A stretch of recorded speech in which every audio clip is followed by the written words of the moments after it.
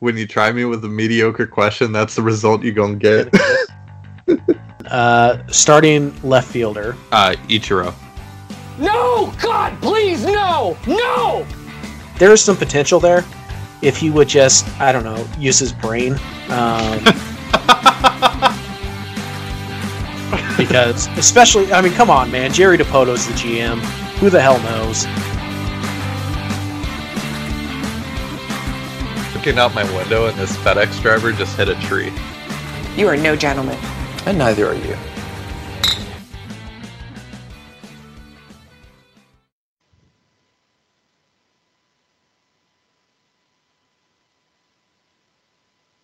Hey guys, what's going on? And welcome to the Soto Mojo podcast.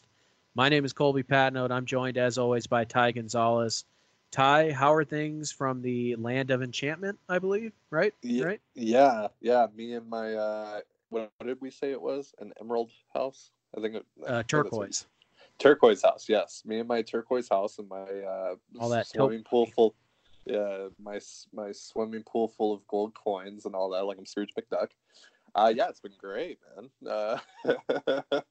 But yeah, unfortunately, it's the end of baseball season, at least for the Mariners, and we got the playoffs coming up, so that's fun. But it's always sad when Mariners baseball goes away for a few months. It does. The actual on the field goes away for a few months. The off the field stuff usually kicks up about a month from now. But yeah, it's kind of an interesting time.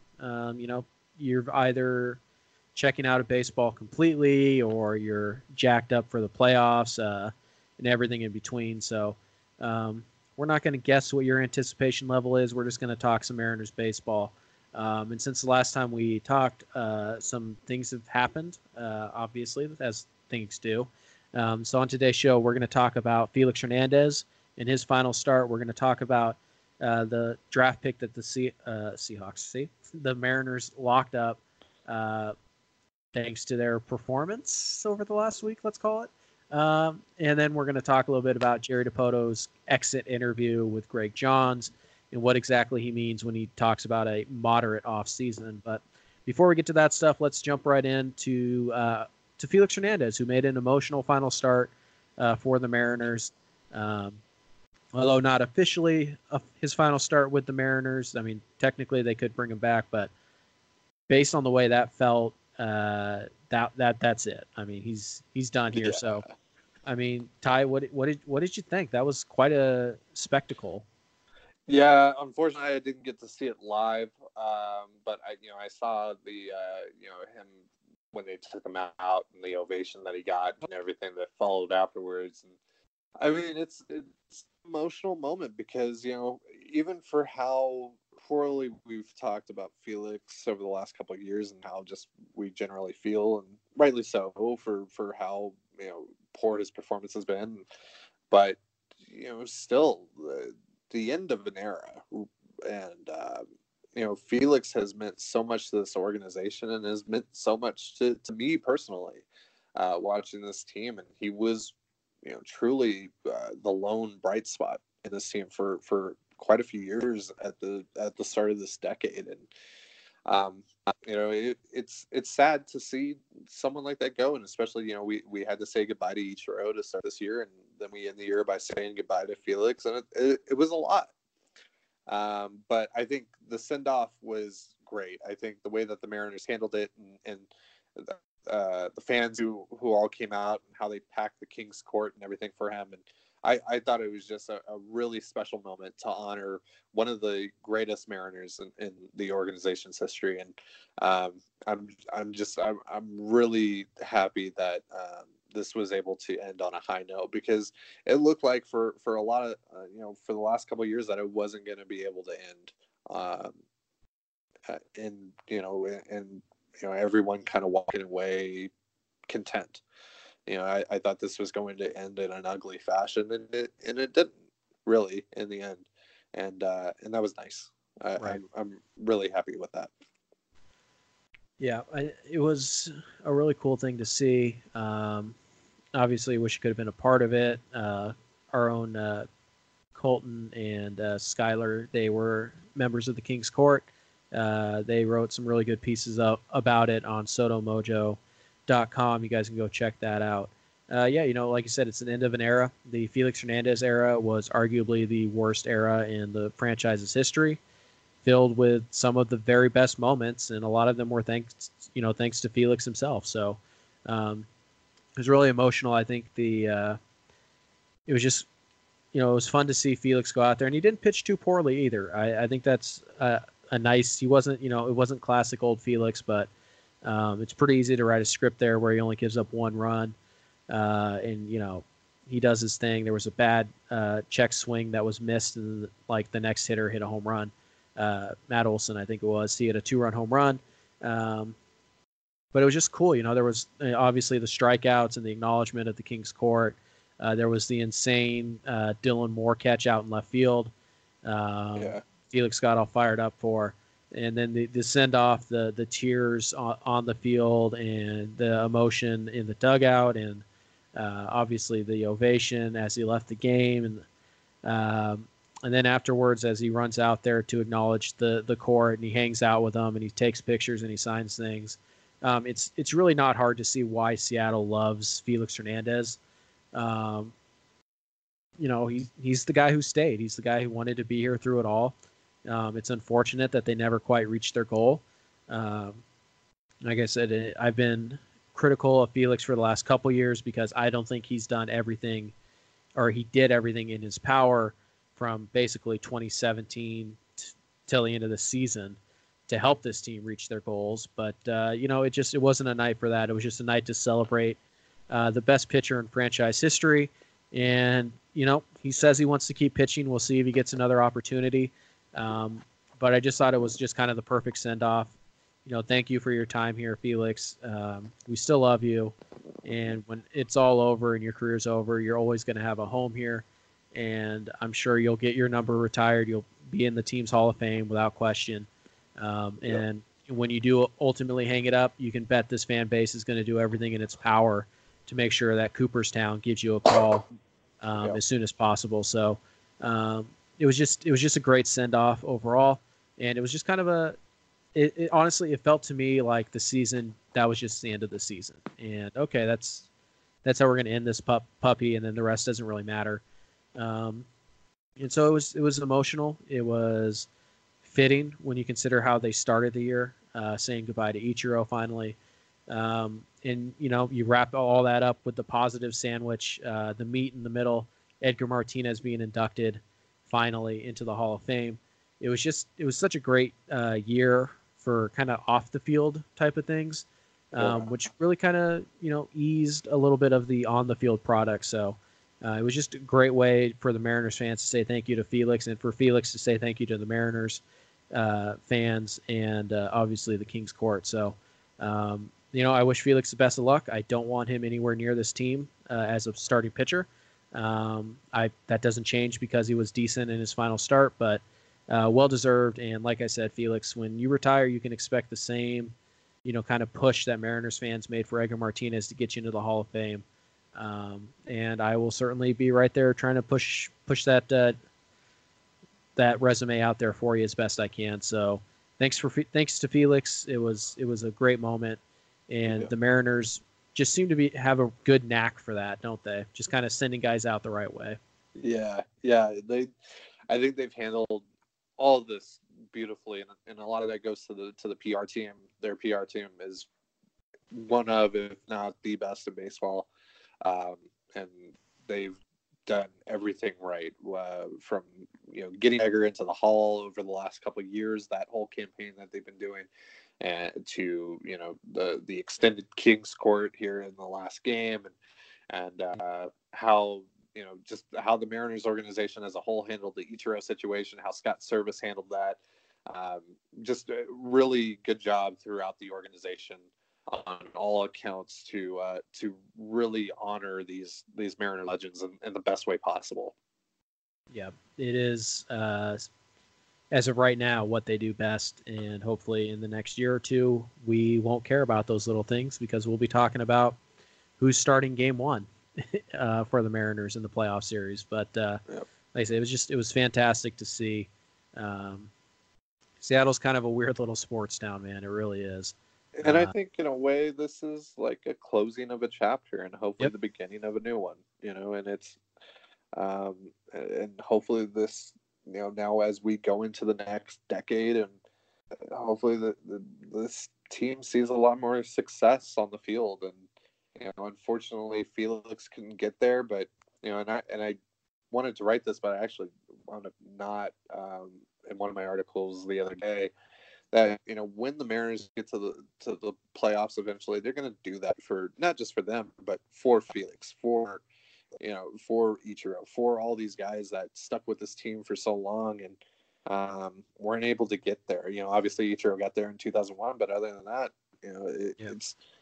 it's been a rough go of it for a lot of these guys that contributed greatly to this team and this organization, but just fell short of the goal. And hopefully I'm very confident that this will be the regime that gets them there. That, and I think you feel the same way. That when they get there, that not only is that going to be for the city and for those specific players that get there and for that organization, but it's going to be for all those that came before. Yeah, it's going to be awesome. And like I said, I tweeted this the night Felix walked off the mound. This fan base it's a sleeping giant. There's a lot of love for baseball here. It's kind of been dormant thanks to the on the field product for most of the last 20 years. But it's here. There's an attachment, and I can't wait until they finally break through, because this town and this region is going to explode.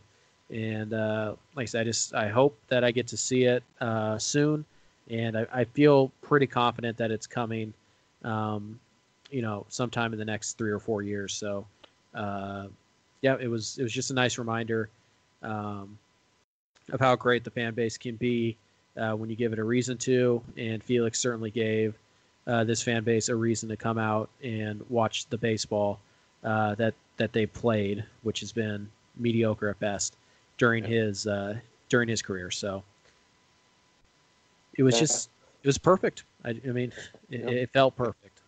Yeah. That's the best way to describe it. Yeah, right down to the Mariners only scoring 1 run for him. Yep. But anyways, so thanks, Felix. That's our Felix conversation. Probably the last one we have until he retires, which will be interesting. So we'll leave it at that. And let's move ahead. The Mariners they split their 4-game series against the A's, which leaves them with the number 6 overall pick. They finished just a game ahead of Pittsburgh, and I believe they were just 1 game back of Toronto, but they did hold the tiebreaker over Toronto, so the 5th pick was never really up for grabs that much. So the Mariners pick 6 in what looks to be a pretty good draft class. So let's talk a little bit about pick 6. Not necessarily what is going to be available, although if there is somebody you want to talk about, we certainly can. But let's talk about what the 6th pick means for the Seattle Mariners and this farm system. Yeah, I mean, it's still really early to focus on actual specific players. Obviously, there's a few names out there that are expected to be in the top 5, top 6 when we get to June. But so many things change. We still got a college season coming up and everything. So so it's going to be it's going to look a lot different once we get there. So, but I think what the 6th pick means is first of all, it helps you continue to significantly replenish this farm system, which has suddenly become one of baseball's best, and also it gives them money to work with, more money to work with, and I'm sure you'll dive into that a bit more, and what that means. But overall, this is just it's another great opportunity to keep building up this organization and giving them more options and more stuff to play around with and more ammo, when they want to go out and get someone and everything. They're going to have they're going to have a great opportunity to just keep adding in a big way, and that should be overlooked. I'm not sure what they'll get or what they'll wind up with at number 6, but whatever it is going to be something solid that and even in the second round, third round, etc. It's going to be someone that's going to wind up in their top 10. Their second round pick is probably going to wind up in their top 15. That's nothing to scoff at, and who knows if those specific players will actually have an impact on their organization or actually grow to become Mariners, or if they'll be trade chips later on. But either way, it's adding extremely valuable assets, and this is their best pick in what has it been, like 4 years? They've been kind of consistently in the teens for the last few years. So this is definitely the highest pick that Jerry's had, right? Since he's been here. Yeah, it eclipses the number 11 overall pick that they had that they used on Kyle Lewis, which wasn't even really Jerry's. Like, it was Jerry's pick, but it was the year before Jerry was hired. So he's picked in the anywhere between 11 and 20. He has not picked 6 as of yet. And I think this is the highest draft pick the Mariners have had since they took Zunino, I want to say. Yeah. Number 3 overall. What was that, 2013? Yeah. I believe it was. Because they started winning a bit. A little bit, yeah. After that. Yeah. Yep. If you guys are curious, just so you know, for the number 6 overall pick in this year's draft was a kid by the name of C.J. Abrams. He's a high school shortstop, really nice player. The number 6 overall pick last year was an outfielder you may have heard of by the name of Jared Kelenic. So, I mean, you talk about, year before the 6th overall pick was a guy named Austin Beck.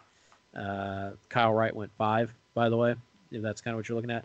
AJ Puck the year before was the 6th overall pick. You're just looking at these are the type of prospects that could be available at 6 overall. By the way, in the year before that, Tyler J was the 6th overall pick, but the 5th overall pick was Kyle Tucker, and the 7th overall pick was Andrew Benintendi. So yeah, these are some of the guys these are the type of players that are available at 6. You mentioned the money. Just try and explain that as quick as I can, because it's really complicated if you're not, following the draft, and it's tough to explain to somebody who's not, following the draft like we are. But basically what happens is every pick that you have has a slot value, and Major League Baseball says this is what we recommend you pay for the player you draft at this spot. And what they do is they take all your picks that you have in the first 10 rounds. So for the Mariners, that would be their first 10 picks, unless they trade for a draft pick like they did last year. And they add up the total amount of all 10 of those draft slots, and they say that's your bonus pool. All right. Yeah. The bonus pool of those first 10 rounds, of all the picks you have in the first 10 rounds, that's how much you have to spend on all the players you draft in the top 10. And for any player you sign to more than $125,000 in rounds 11 through 40. All right. Yeah. So by having the 6 picks, Seattle is automatic. That means they're going to have the 6th pick of the second round, the 6th pick of the third round, and so on and so forth. That means the higher you pick, the more money you get, because that slot is worth more. Because in theory, the higher you pick, the better the player you pick is going to be. So what this allows Seattle to do is it allows them to play with their board a little bit and possibly get two or more first-round talents without sacrificing the rest of their top 10 picks. It would be similar to the idea that they had a few years ago where they took Evan White and Sam Carlson, both first-round values, in their draft, but instead of having to sacrifice rounds 3 through 10 like they did that year to afford them, you can afford both of those guys and draft normally for the rest of your draft. And the way you do this, it's pretty simple, is you have the 6th pick, you draft a player who is more than likely not going to be drafted inside the top 10 in this case. So you take somebody who is projected to go at pick, 15 to the Phillies, right? Uh-huh. So you take that player and you say, okay, at pick 15, you were going to make $2.7 million. At pick 6, we're supposed to pay you, 4.5 or whatever it is. We'll give you $3 million and you'll sign with us for 3, so you'll make $300,000 more. But the Mariners save $1.5 million against their overall total budget, and then when they draft in the second round, which will be somewhere in the early to mid 30s, they can go to that player and say, hey, look, I know you want to go to high school, and that's the plan, but instead of offering you the $1.6 million bonus slot here, we can actually offer you $3 million to come play for us. And that's the way you get 2 really good players in one draft. Probably the most famous example of this that you guys might remember is the Houston Astros had the number 1 overall pick. Byron Buxton was kind of the consensus there.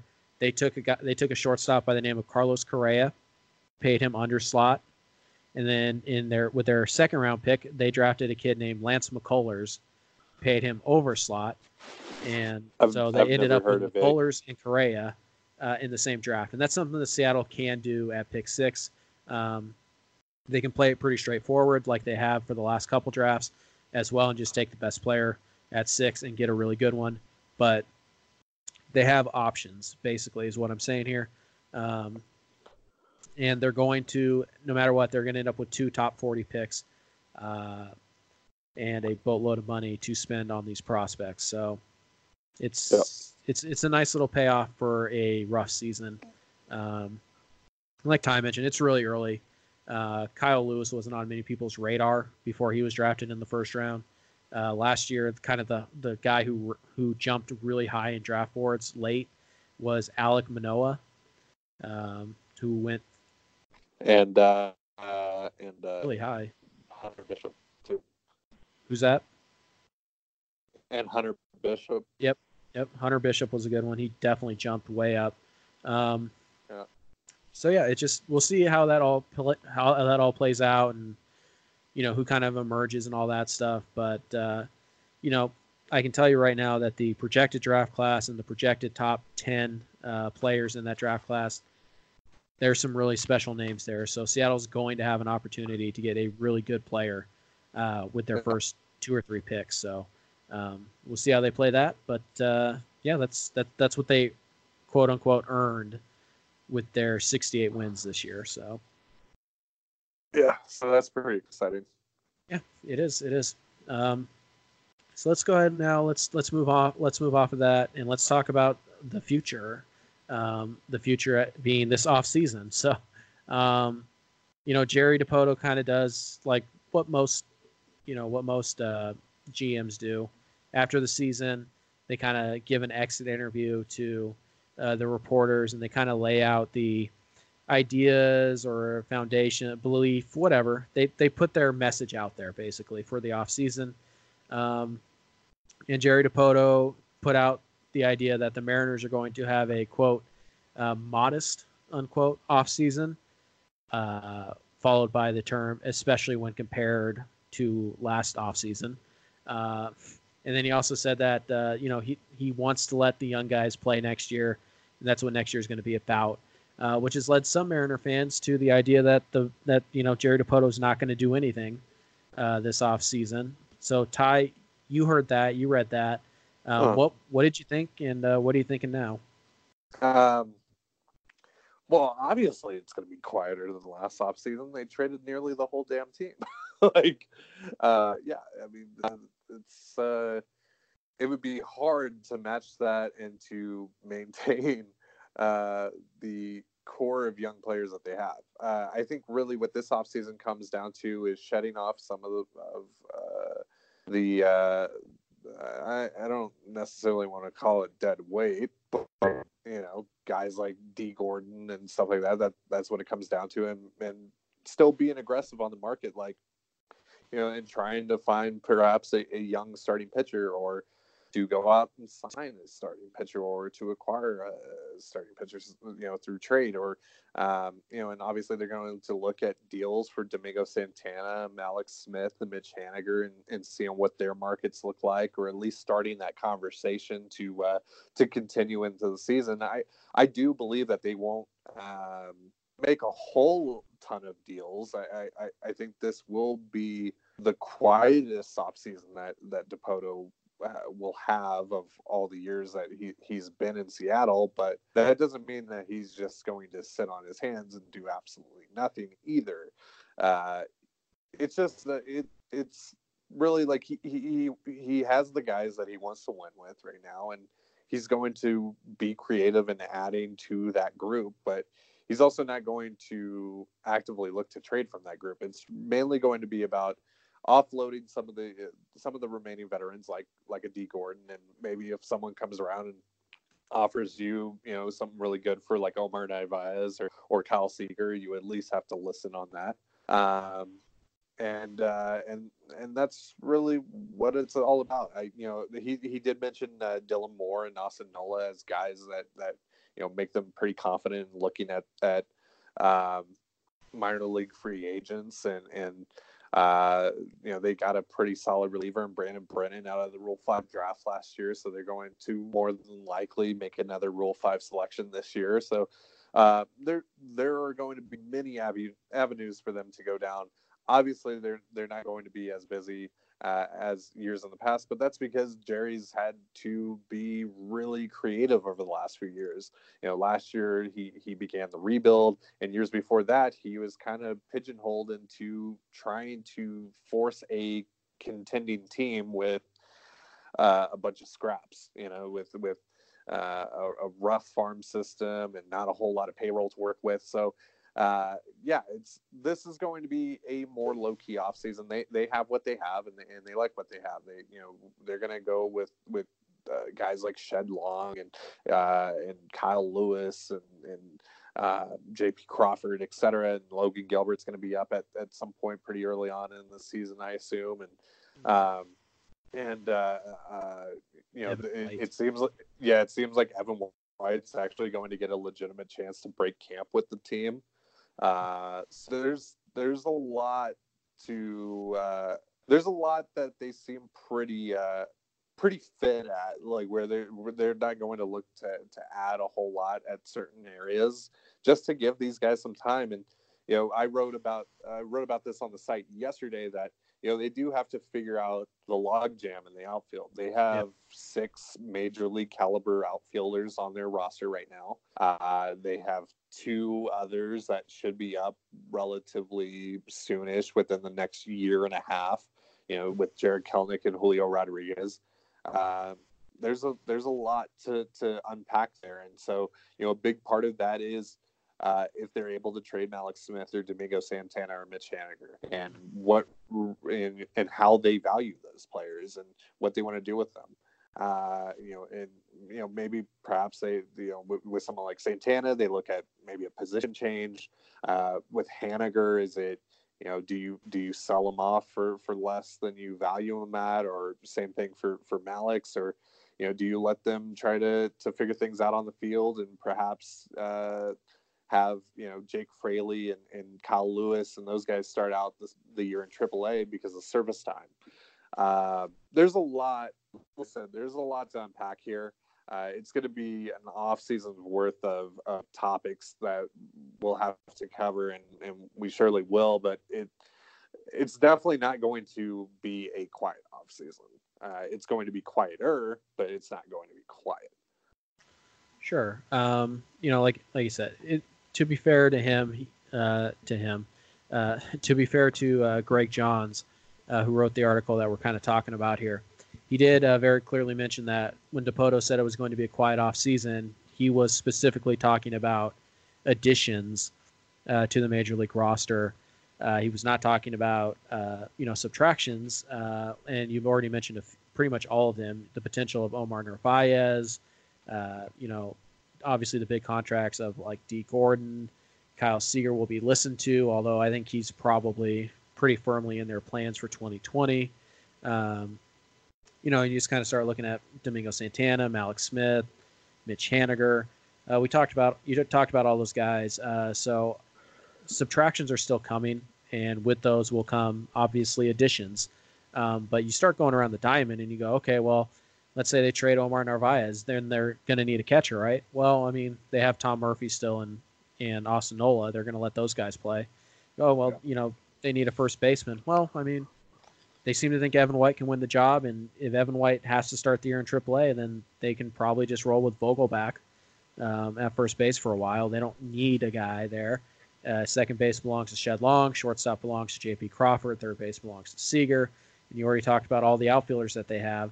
So you just you go down to the rotation. And you're like, okay, well, Marco Gonzalez, assuming he doesn't get traded, is a lock. Yusei Kikuchi's a lock. Justice Sheffield's probably a lock. I mean, so now you're looking at 2 spots. You need to fill 2 spots, but with Logan Gilbert really close, Justin Dunn really close. You're going to let those guys start this year and see if they can start before you decide that they can't.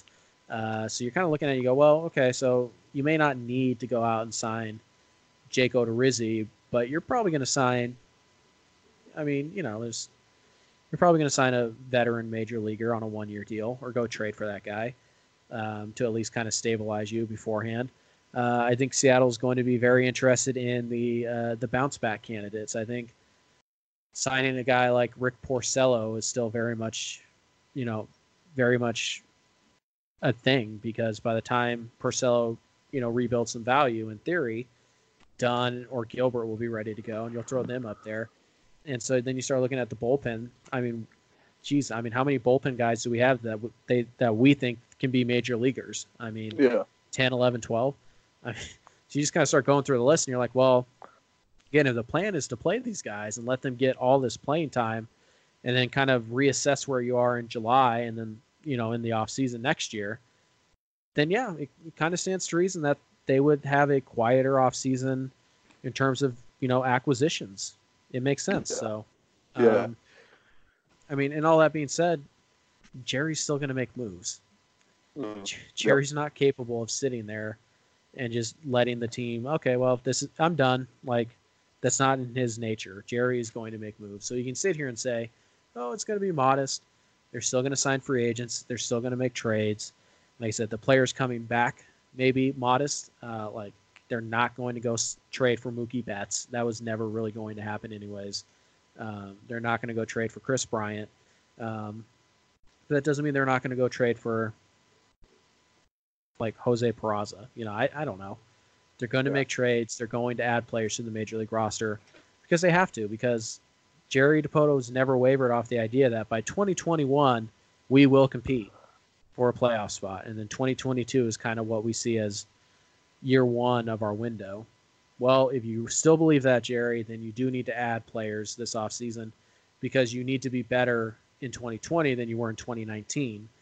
You don't have to be 90 wins, but you got to be definitely closer to 70 to 75 than to 68. So we'll see how that works out. But yeah, overall, I don't think I think people are taking it in a way that they shouldn't.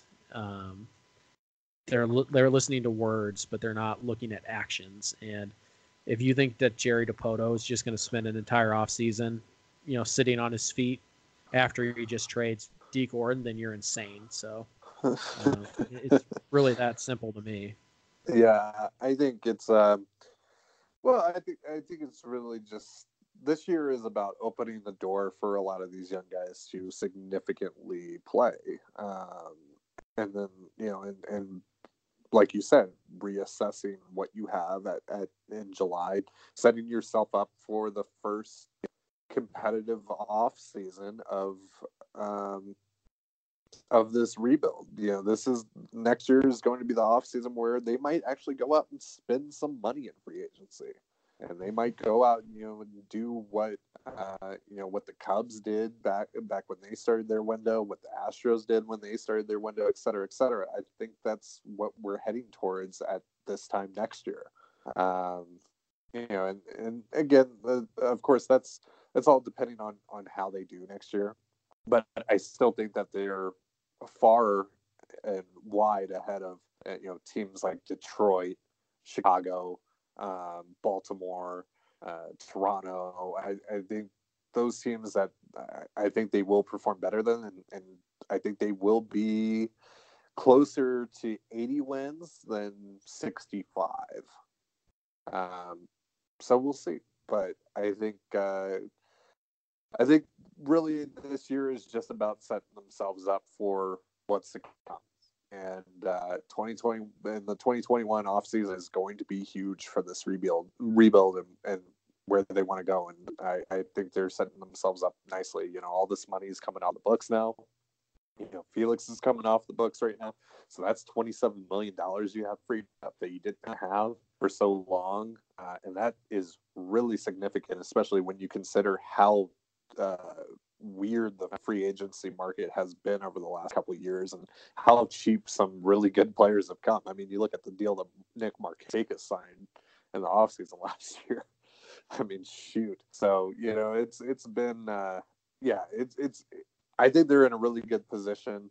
And I think, they'll Jerry's going to do what Jerry does. And he's going to find some intriguing names, and there's going to be a lot to talk about. I think, in terms of additions, even if he isn't going to add a whole lot, I think you got to pay attention to what he does add, because he's been very much right on most of these guys, at least over the last year.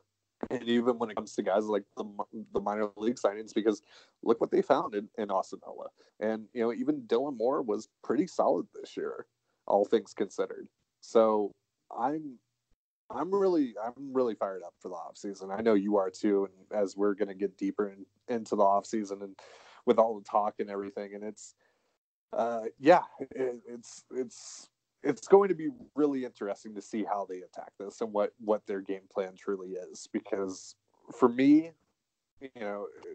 it's all about setting yourself up for what's to come. Right. Like I said, this offseason for me is about setting yourself up for next offseason. Yeah. And so I think you'll see some one-year deals, particularly out of the bullpen. Like I said, I still think you'll see a first baseman be brought in. Perhaps not any big names, but I think, or any major league deals even. But I still think you'll see, the veteran type Lucas Duda on a minor league deal or something like. I mean, you'll see something like that. Well, keep in mind rosters expand, so you're going to have an extra player. That's likely going to be an extra positional player. Mm-hmm. So, So I still expect there to be quite a busy off season. And it's just one of those things that, you go back to last year, and the very notion that the Mariners would go after Yusei Kikuchi was pretty much laughed at. Despite what we were telling you guys, despite how logical it actually made sense, like on paper and all that stuff. And it was just, no, the Mariners are rebuilding. They're not going to spend money. No, the Mariners they've already said they're trying to get rid of money. They're not going to spend money. And it was all seemed ridiculous until he signed on the dotted line. And look at that. What do you know? So they're definitely going to be flexible. They're going to, if a Nick Markakis-like player who makes sense for them, their Nick Markakis basically is sitting around in January, and they can get him on a 1-year, $6 million deal or whatever it is, they're going to do it. They're going to take that chance, but they're not going to block anybody long term. So if you think that the Mariners are going to go out and sign, they're going to, oh, look at the Mariners. I want them to go sign. I can't even think of anybody good.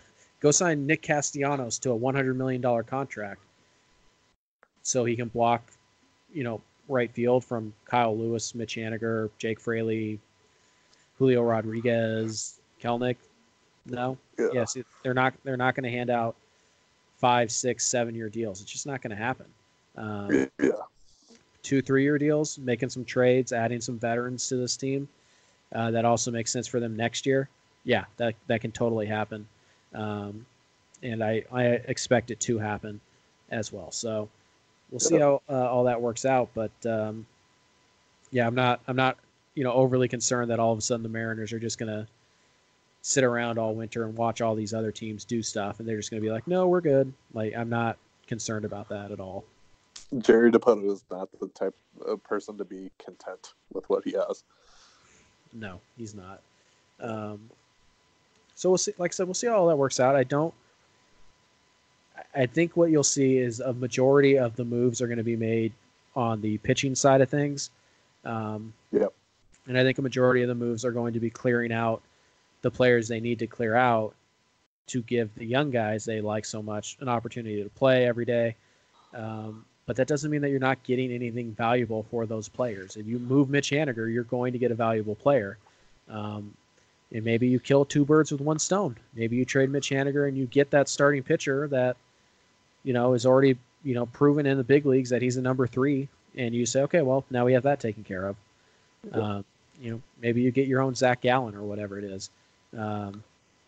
So, yeah, I mean, like I said, I think this idea that, they're just going to keep trading away guys, not really building for anything. And it's like, well, no, they're trading away guys so they can continue to build.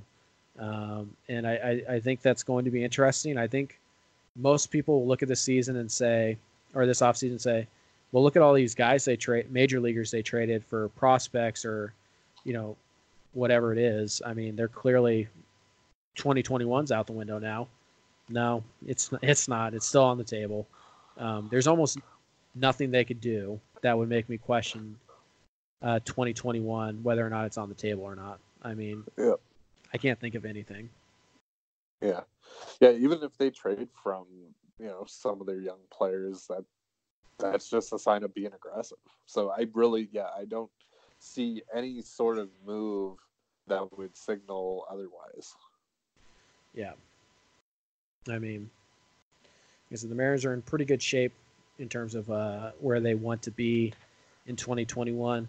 I think they'll make an addition, at least one addition, that will kind of leave that in focus and say, yeah, okay, I mean, that's a move to be ready by 2021. I think you'll see at least one of those. And I think you'll see, in July we'll be busy in terms of adding this year. And then next off season, I think they look for that final piece or two that kind of put them over the top.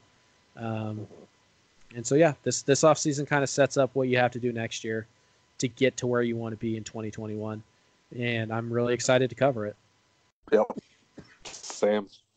It's gonna be a lot of fun. It's gonna be a lot of fun talking about it all with you guys. And just from us at the site, real quick, I just want to say thank you to everyone for reading and listening to the podcast and everything. It's going to be a really fun off season now that we're into it, and I'm ready to go. Last year was so much fun, and obviously we talked about it's going to be a little bit quieter, but it's still going to be really busy, and we're going to have a lot of fun talking and speculating and all that.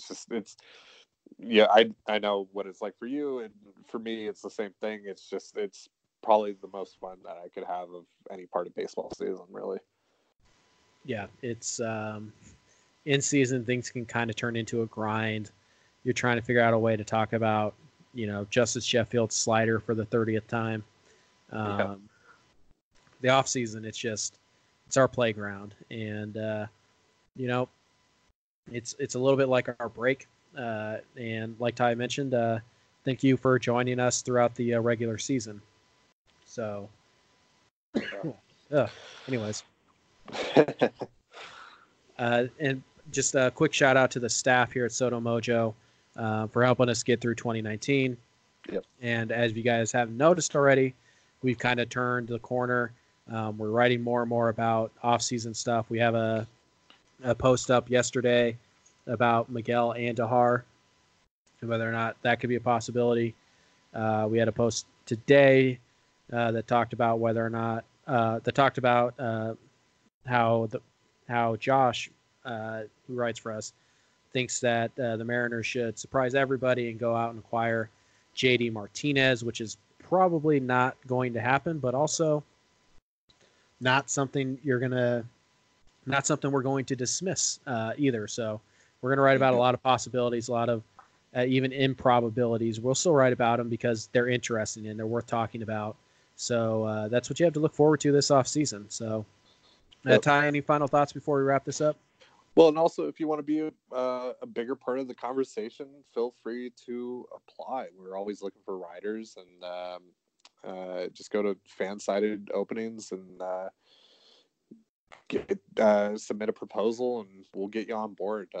We're really looking for people that are just enthused about what the Mariners are doing. But even if you are critical of what the Mariners are doing, we would love to have your opinion and get it out there. We're really open about all different aspects of the Mariners rebuild and what they're doing. And if you want to be a part of the conversation, you are more than welcome to. So I believe it's fansided.com/openings, right?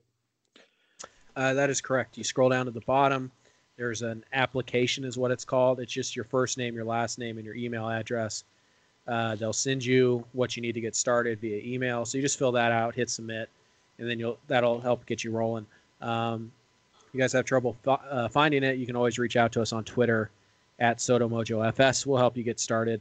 And yeah, it'd be nice to have some new voice. It's always fun when we add a new voice or two, kind of a new perspective into our group chat and publishing it and getting it onto our site. So make sure you guys do that. Make sure you guys follow us on Twitter, as I just mentioned, the handle there at SotoMojoFS. It's going to be a lot of fun. I imagine we're going to do quite a few, AMAs this off season. We're also going to do, we'll also ask for questions on the podcast, and we talk about ideas. And if you guys want us to talk about player X, then let us know, and we'll probably write about it.